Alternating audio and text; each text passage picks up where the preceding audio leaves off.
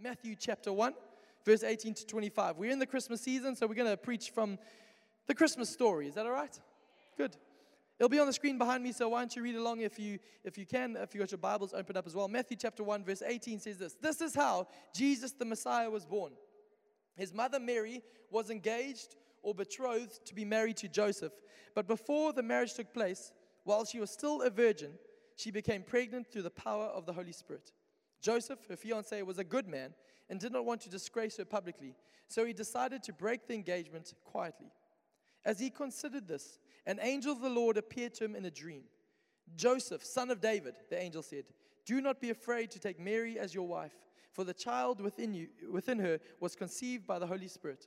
And she will have a son, and you are to name him Jesus, for he will save his people from their sins. All of this occurred to fulfill the Lord's message to his prophet. Look, the virgin will conceive a child. She'll give birth to a son, and they will call him Emmanuel, which means God is with us. When Joseph woke up, he did as the angel of the Lord commanded and took Mary as his wife.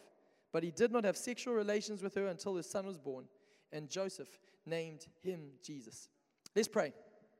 Father, I thank you for your word tonight. I thank you that where two or more gathered, you are there in their midst. And we thank you, Almighty God, you are here to change hearts. You're here to breathe courage into hearts. You're here to bring perspective and alignment and faith to follow you wholeheartedly. I thank you, Father God, would you open hearts in this moment? Would you open minds? And ultimately, would you remind us that you have opened the heavens and your blessing and your favor and your goodness are being poured out upon us as we lean in with faith. In Jesus' name I pray. Amen, amen, amen, amen. I love Christmas time. I love Christmas carols. I love everything that goes with it. And sometimes when you think about the Christmas story, it's like this calm, peaceful, idyllic baby Jesus in a manger, and it's beautiful, and it's soothing, and it's soft. And then you pile on top of that some of the carols, which is Silent Night. This is just a teaser for what's to come, you know. All is calm, all is bright. And it's like this, sweet, you know.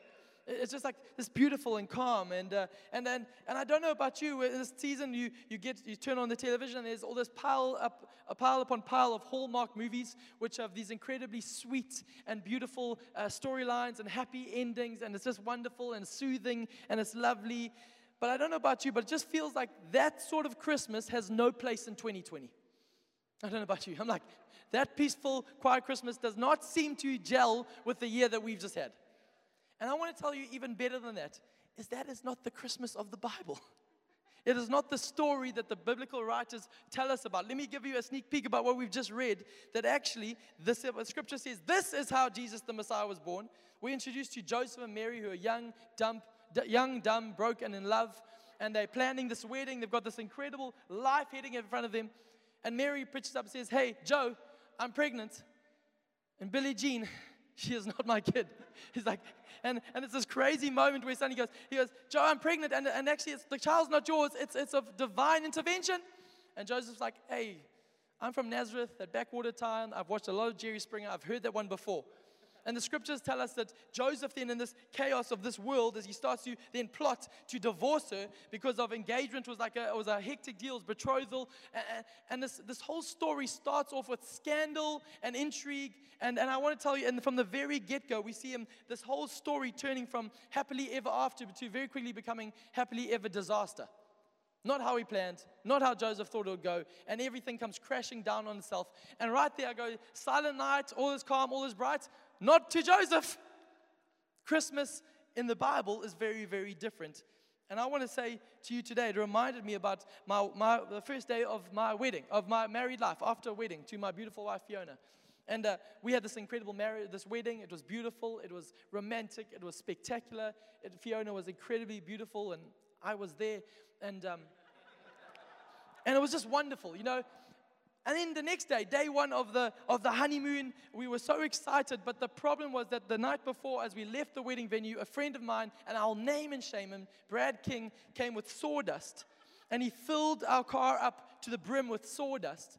And one thing, if you are not somebody who's into sawdust, was if you get a bit of moisture onto sawdust, that thing starts to clump and goes and sticks to the fabric of the car and is incredibly hard, not just to remove, but to get out. And it's disgusting. So before we went on honeymoon, we had to drive this car a long distance. We had to stop on the way. We hadn't even left Somerset West when we had to pull into a garage and have the car cleaned. And I remember sitting with my wife of day one of marriage on a bench in between two rubbish bins that were smelling from last night's KFC and rotting carcasses and just whatever, somebody else, and just not smelling good. We're sitting there, the car's being cleaned, we're having some milkshakes from the garage that we've purchased, highly romantic. And the milkshakes are slowly curdling, and so am I as a redhead in the sun.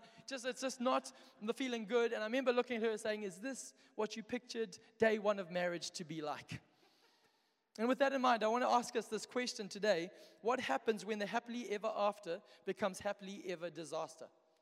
What happens when all the plans that you had, all the promises that were made, all the schemes and desires of your heart don't match up with the fulfillment of what's going on? What happens when the relationship fails? What happens when the business goes under? What happens when the bills keep piling up and the funds seem to keep miraculously diminishing? What happens when anxiety meds you've been on stop working like they used to? What happens when the secret habit becomes a full-blown addiction? What happens when the person you have relied on betrays you and lets you down? What happens when your sin, your situation, and Satan overwhelm you and you don't know what to do? What happens when the happily ever after becomes like a happily ever disaster? What do we do? Well, I'm glad you've asked, Life Changes City, because I want to take us to the Word, to this story today, and help us navigate through the eyes of Joseph, what he did, how he responded, and how ultimately the good news of Jesus Christ invades these stories time and time and again, not just in Christmas, hashtag the prototype Christmas, number one, but every Christmas ever since, every day ever since, and actually into 2021, into your lives, into our future. So with that in mind, the first point as we look at this narrative is we have to understand the backstory. And in Joseph's eyes, the backstory disaster. You see, the story starts off, says, this is how Jesus the Messiah was born. But actually, if we understand the writer Matthew, this is not his opening salvo. The whole first chapter, this is right in the middle of the first chapter. But he starts the first chapter with this exhaustive list of how we generationally have arrived at this character called Joseph and ultimately Mary, who will bear the son named Jesus. And he starts off this list, and it's beautiful, be on the screen behind me. It's wonderful, exciting reading. It says this: Abraham was the father of Isaac. Isaac was the father of Jacob. Jacob was the father of Judah and his brothers. Judah was the father of Perez and Zerah, whose mother was Tamar.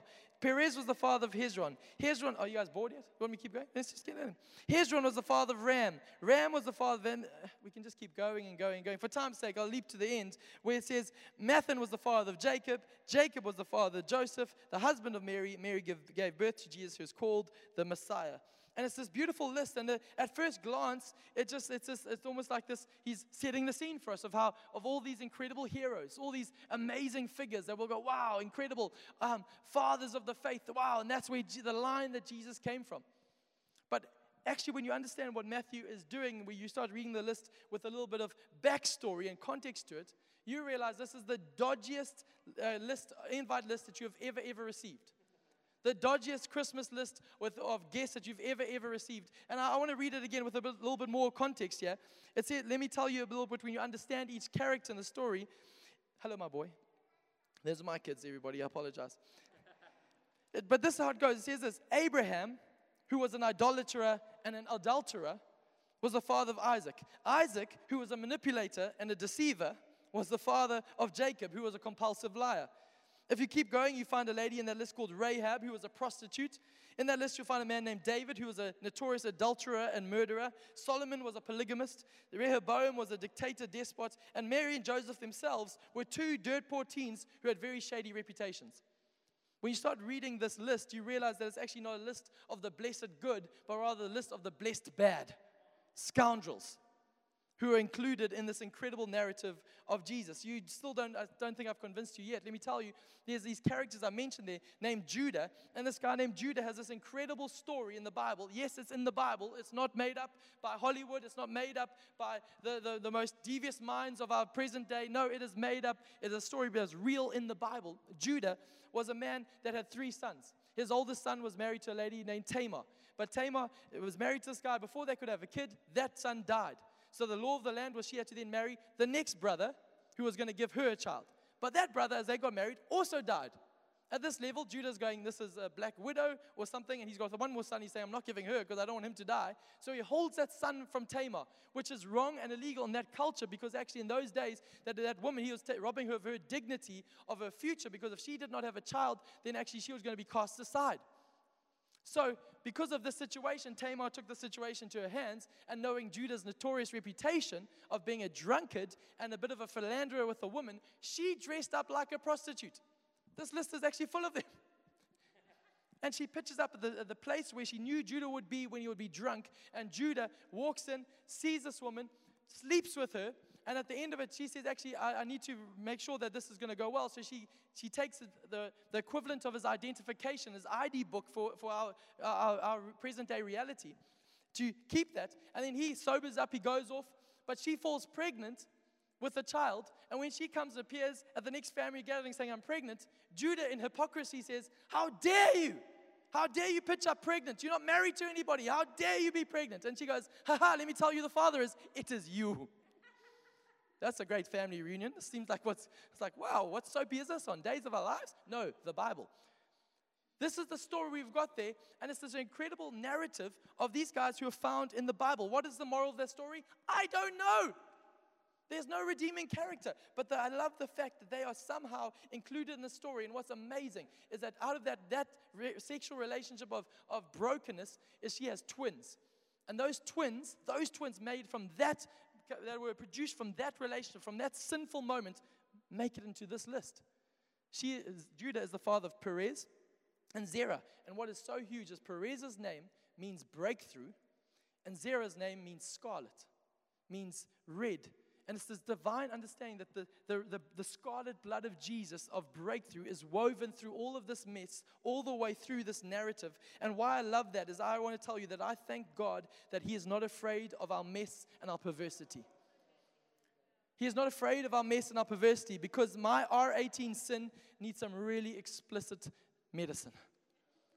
And before you sit there and go, oh, Gabe, he's about to confess something, let me tell you, your R18 mess needs some explicit, strong medicine. And if you are thinking that your sin is somehow better than my sin, can I tell you, then you are in bigger trouble than me. Because the Bible says us all have fallen short, and that sin is leading us to death. And sin is an affront to a holy God. No matter how well you manage it, no matter what you call it, that sin is an affront to a holy God, and it needs some strong medicine to be dealt with. But I want to tell you the great news is that our X-rated sin needs the explicit gospel. And with that in mind, I want to remind us that our breakthrough is inviting Jesus into our breakdown. Our breakthrough is inviting Jesus into our breakdown. And I want to remind our hearts that we have a God who identifies with the worst of us, the least of us, the secret part of us, the shame part of us, but we have a God that won't let that part of us define us. You see, that when you understand the backstory, you understand there's a backstory disaster here that we have to lead into. The second understanding, as we keep making our way through this, is we find the biology disaster. You see, this is the birth, how Jesus the Messiah was born. You see, Mary becomes pregnant, and she comes to Joseph saying, hey, I'm pregnant. You're not the dad. I was born from an angel. And he's like, oh my gosh, trying to make sense of this. It's confusing him. And he's going, listen, from his lens, he's going, my fiance is acting a lot more like a Beyonce, less like a fiance. And it's like, this is crazy. I don't know how to do this, how to understand this. And the Bible tells us, though, in response to this illogical statement from this young lady who was going to be his wife, something that does not make sense, that had never happened before and has never happened since, and he's trying to make sense of this. The Bible says that Joseph was a good man. Other synonyms we can use there, I can imagine, is Joseph was a good man, a rational man, a reasonable man, a logical man. A man who then, because of this, he said, that doesn't make sense, that happily ever after is becoming a happily ever disaster, so I'm going to divorce her quietly. I won't make a big scene. I won't embarrass her, but maybe I can reroute my life and go a different direction, wash my hands of that ordeal, because I don't want anything to do with that mess. But here's the thing. Joseph, a good man, rational man, reasonable man, logical man. But I want to say this, God never commended man for being reasonable. Never said, well done, my good and reasonable, logical, rational servant. Nope, he didn't say that. And I want to remind us that we are not natural men and women. We are born from above. We're born of spirit. We are supernatural people who have a different identity, a different citizenship that's not from earth, but from heaven. And we have to rewire our hearts. And often we have to realize that the opposite of faith is not doubt, but according to Scripture, it is sight. What do I mean by that? The Bible says that faith is the evidence of things not seen. And so often our sight betrays us because we see things and our rationality and our logic kicks in and we say, no, but God couldn't possibly do it that way. God couldn't possibly bring life out of that mess. God couldn't possibly be doing it that way. And we start to justify it based on the narratives of man, based on the narratives of CNN and Fox News and SABC 1, 2, and 3 on president speeches. And we start basing our narrative of earth's agenda when actually God says, no, there's a different agenda. I birth things from heaven. And this is so huge for you and I because actually no one expected the Messiah to come as a baby. Generation after generation after generation of Israelite people waited expectantly for the Messiah. Expectation was the problem, but this problem was their sight. Their eyes could not believe this is how God would move. No, He would not send the Messiah as a baby to a virgin in Nazareth. No ways, no thank you, I don't want that. That's not reasonable, it's not rational, it's not logical. And this is the understanding for you and I, is that actually, in this whole thing, I want to remind us, the questions will come up. How can God help us thrive in this economy? Rationality, logic, reasonability will not have an answer for that. How can God help us thrive and live in this political climate? How can God bring life out of an impossible or barren situation here and now? How can God bring joy out of my marriage, joy out of my relationship, joy out of my finances? How can God bring life in that situation? It's not possible. We get stuck at the biology, the natural ramifications, and so much so that there's the Greek word for life, natural life that happens when 1 + 1 = 2, when a man and a woman come together and produce a baby, when your effort and produces a result. The Greek word for life is bios, where we get our word biology from, where logic adds up and gets a result. But now, when the Scriptures talk about the life from God, the breath of God, the life that only God can give, in Him was life and the life of man, that word is not bios, it's Zoe. The Zoe life of God. And it's a different thing. It's not logical, it's not rational, it's the life that only God can bring. And it's the life that was spoken about into Mary's womb, that life that came from heaven, not from earth, not from Joseph, not from any human agency, but God alone. So much so, the best way I can illustrate this is from a story about a man named Ryan Matthews, a friend of ours, that years ago, he encountered somebody in his church who was barren. They could not fall pregnant, and they tried the medicine, they tried this thing, they tried that thing, they tried that, they'd gone through therapy, and everything failed them, and it just seemed like logically we are barren. In a moment of faith, Ryan Matthews, who understood this principle, who had a daughter named Zoe, perchance, but understanding that name, went up to him in a moment of faith with this little baby girl called Zoe and put that baby in that couple's arms and says, actually, I prophesy the Zoe life of God that goes beyond the biology, beyond the bios. When your bios has failed you, I want to prophesy the Zoe life of God. And can I tell you, they received it by faith, and 9 months later, they were pregnant with their own child. Logic, reasonable, rational? No. Biology failed. But actually, God says, I bring life when man says no. This is the great thing. I want to say this, that in Luke's gospel, we're talking about this narrative. He says this, that with God, nothing is impossible. Now, it's so huge because that doesn't say for God, nothing is impossible. Now, for God, nothing is impossible is 100% true. I'm not doubting that. And I think most of us logically, reasonably, rationally would go, for God, yeah, nothing's impossible. Sure, that's fine. I can logically say that. But what the angel says in that moment with Mary says, no, with God, nothing is impossible. What he's saying is, I want partnership.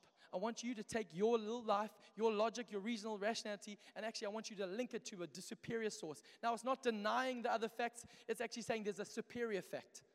There's a superior fact called faith, and this is what we have to tap into.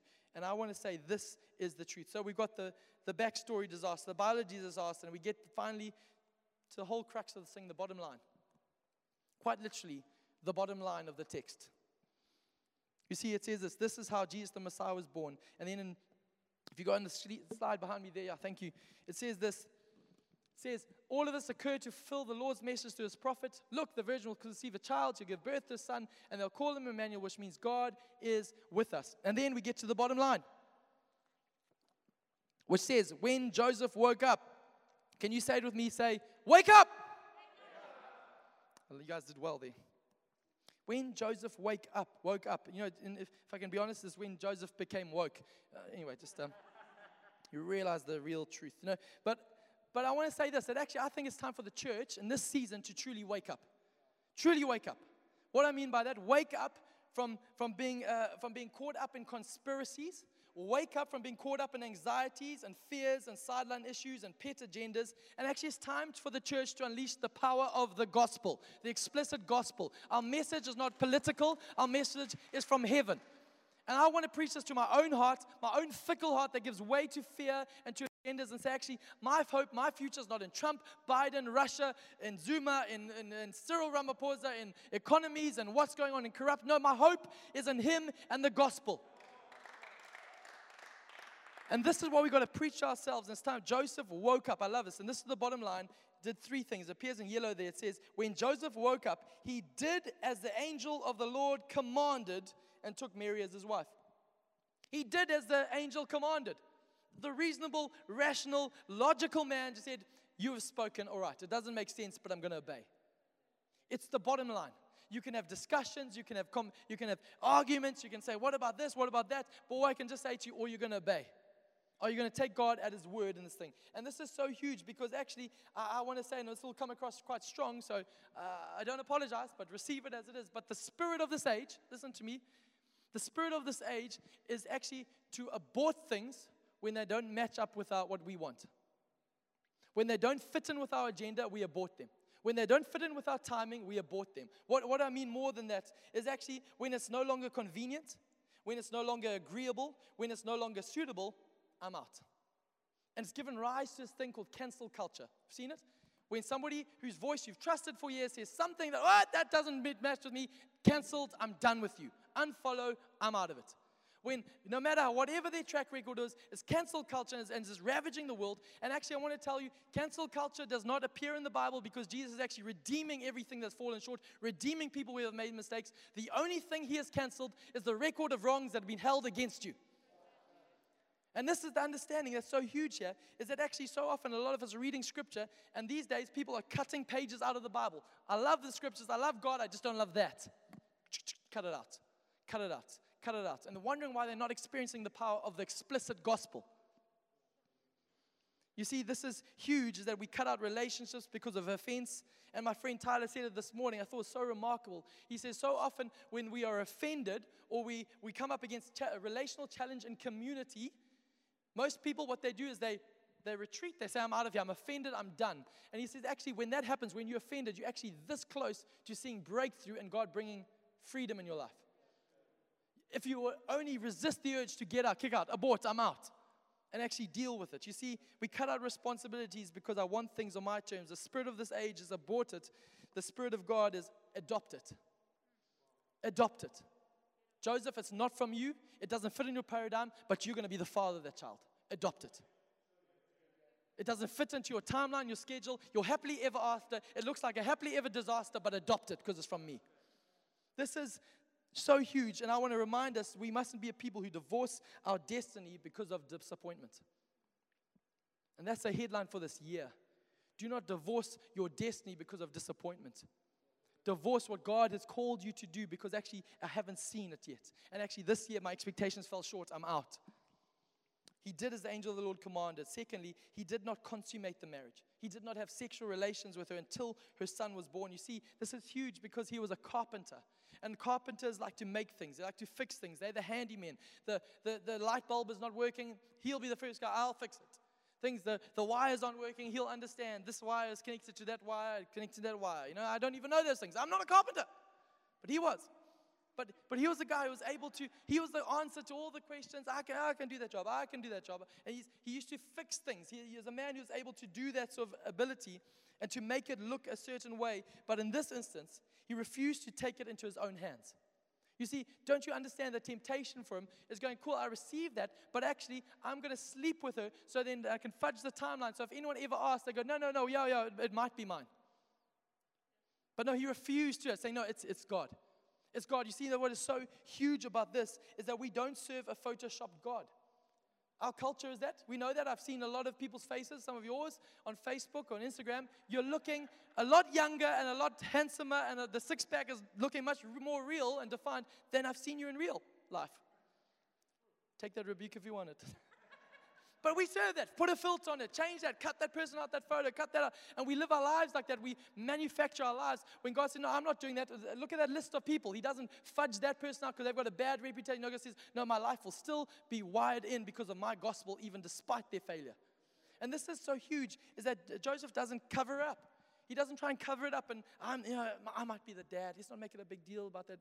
Hey, Mary, that virgin birth thing, well, tone it down a little bit. I'm here, but it doesn't go well with my street cred. It's hard with the guys at the bar to try and explain them that thing. No, he doesn't cover up. But the temptation is for you and I, we love to do that. We love to, even these days, even a certain preacher in America has fallen morally, and it's rocked the world because they've seen a guy they've held and esteemed. And actually, can I tell you, the moral failure, although it's terrible and it's dreadful and it's caused chaos in the family, that thing, as I read scripture, is not beyond the explicit gospel bringing restoration. The problem is, and the sadness in my heart, is the refusal on his behalf to call it sin. And that's what the world does. We now replace the word sin, we call it, I messed up. I'm having some troubles. I have some struggles. But the Bible says if you call it sin, then the remedy, the gospel, can rescue that. Because the gospel is there for your sin, for where you fell short. Our R18 mess needs the strong medicine of the gospel, but too many of us are just covering it up and not allowing the gospel to penetrate.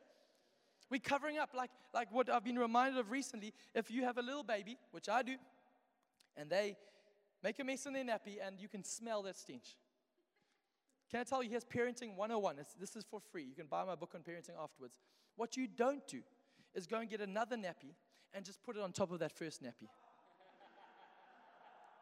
And then as the smell starts to seep through, and you're like, oh, that's not looking good, unsightly, just put another one. And we laugh, we go, that's gross. But that's what we do. We just keep covering up, and we wonder why we're getting exhausted, wonder why we're not seeing breakthrough, wonder why we're not seeing the power of God, because he says, actually, don't cover up, don't take it into your own hands, trust me. He didn't try to cover up, and he didn't try to take credit. He didn't sleep with her and say, yeah. So years later, when Jesus is walking on water, he was like, yeah, you should have seen him crawling on puddles at 9 months. I had him. It's my job. I'm good. No, he didn't take credit. He said, no, this is of God. And I love the fact that after this passage, it's almost like Joseph exits scene left. I'm going to adopt this child. I'm going to be in the shadows. I'm going to serve the agenda of God. I'm not going to take it to my own hands. And finally, he did as the Lord commanded. He did not consummate the marriage. Finally, he called him Jesus. I love that. Joseph named him Jesus. Not Joseph Jr. Didn't look up the top 10 names in Bethlehem and say, oh, that one sounds good. That one will be cool. No, the angel said, name him Jesus. Why? Because Jesus' name was linked to his mission. Jesus was the one who was coming to save. Don't name him on your agenda. Don't name him on your principles. Name him Jesus. And this is so huge. I want to remind us, stop calling what God has given you insignificant. Stop calling what God has given you as small. Stop calling what God has given you as frustrating. Stop calling God has given you as not important. Call it what he has called it. Call it what he has called it. Call the job that you've been called to as wonderful, as beautiful, as an opportunity. Call the church that God has called you to as great, as they've got a significant future, because God has called you to it, not you. Name it what he has called it, but actually, ultimately, find the name of Jesus in your story. No matter the backstory, no matter the biology, no matter the barrenness, no matter where you're falling short, what the bottom line is, are you declaring Jesus over your marriage? Are you declaring Jesus over your situation? Are you declaring Jesus over your relationship? Are you declaring Jesus over your finances? Are you declaring Jesus over your emotions? Because actually counseling and having conversations and therapy, all those things are good things, and don't hear what I'm not saying. But I'm telling you, if they're not anchored, bottom line, to Jesus, they're insipid and weak. We need the explicit gospel. We need it. We need it. This is how Jesus the Messiah was born. I want to tell you, the bottom line was that he allowed the name of Jesus center stage over his backstory, over his biology, and into the happily ever after that turned into happily ever disaster. He allowed the life of Jesus to penetrate. And because of that, the Christmas story is not all as calm, all as bright, but thank God it's not, because our lives aren't. Our year has not been. Our relations are not. But Jesus' name is bright and brings peace and brings salvation.